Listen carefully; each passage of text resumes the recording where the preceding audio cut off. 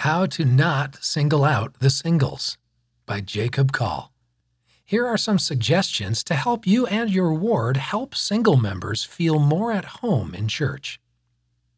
As we start the next ward conference meeting, please move to sit with your families. Comments like this always make me cringe a little.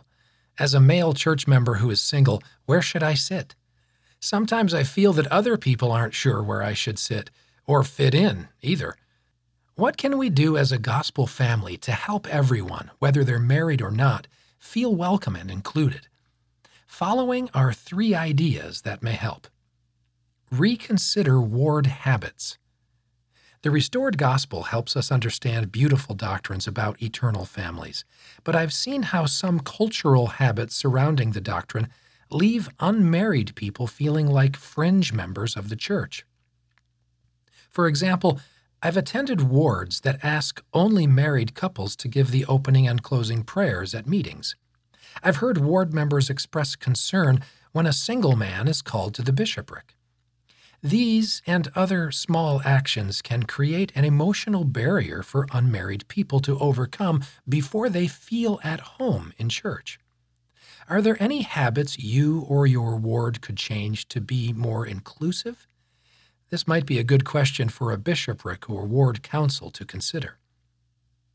Be careful of unintentional exclusion. Sometimes even those of us who think we practice inclusion can be unintentionally exclusionary.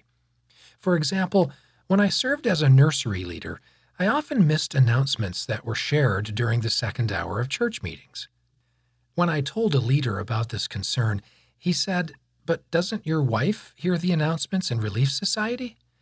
At the time, I just laughed.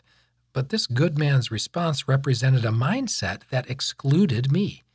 Do we view our fellow church members as part of a family ward made up of married men and women with children? Or do we view one another as part of a ward family made up of individuals who care for and strengthen one another?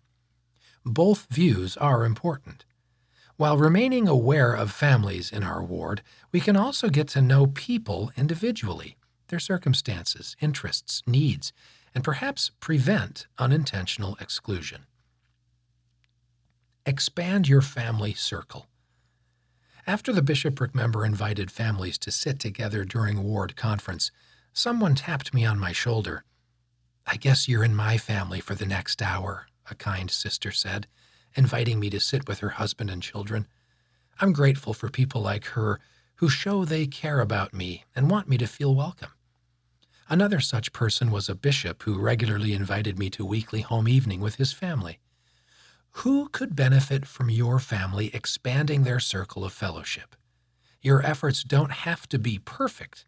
A simple invitation can make a big difference. Single saints, a powerful force for good. I have a full life with many meaningful relationships, but I have plenty of lonely, empty moments when I long for more. Based on my conversations with other unmarried saints, I believe these feelings are common. However, I try not to feel sorry for myself. We unmarried people can be a powerful force for good in the lives of others. We can help strengthen friends, the families we love, and entire wards and stakes. The church needs us. We shouldn't leave the responsibility for connection in the hands of others. We can introduce ourselves in our wards, volunteer to serve, and speak up for what we need. Lonely, empty moments will come no matter where we are in life or what kind of relationship we're in or not in. The closer we are to our Heavenly Father, and the more we can feel His love, the more power we will have to do good, find joy, and connect with our brothers and sisters. Each is worthy. We should not be classified as married or single, but as members of the church, each worthy of the same attention, the same care, the same opportunities to be of service. From President Gordon B. Hinckley in A Conversation with Single Adults, Ensign Magazine, November 1997.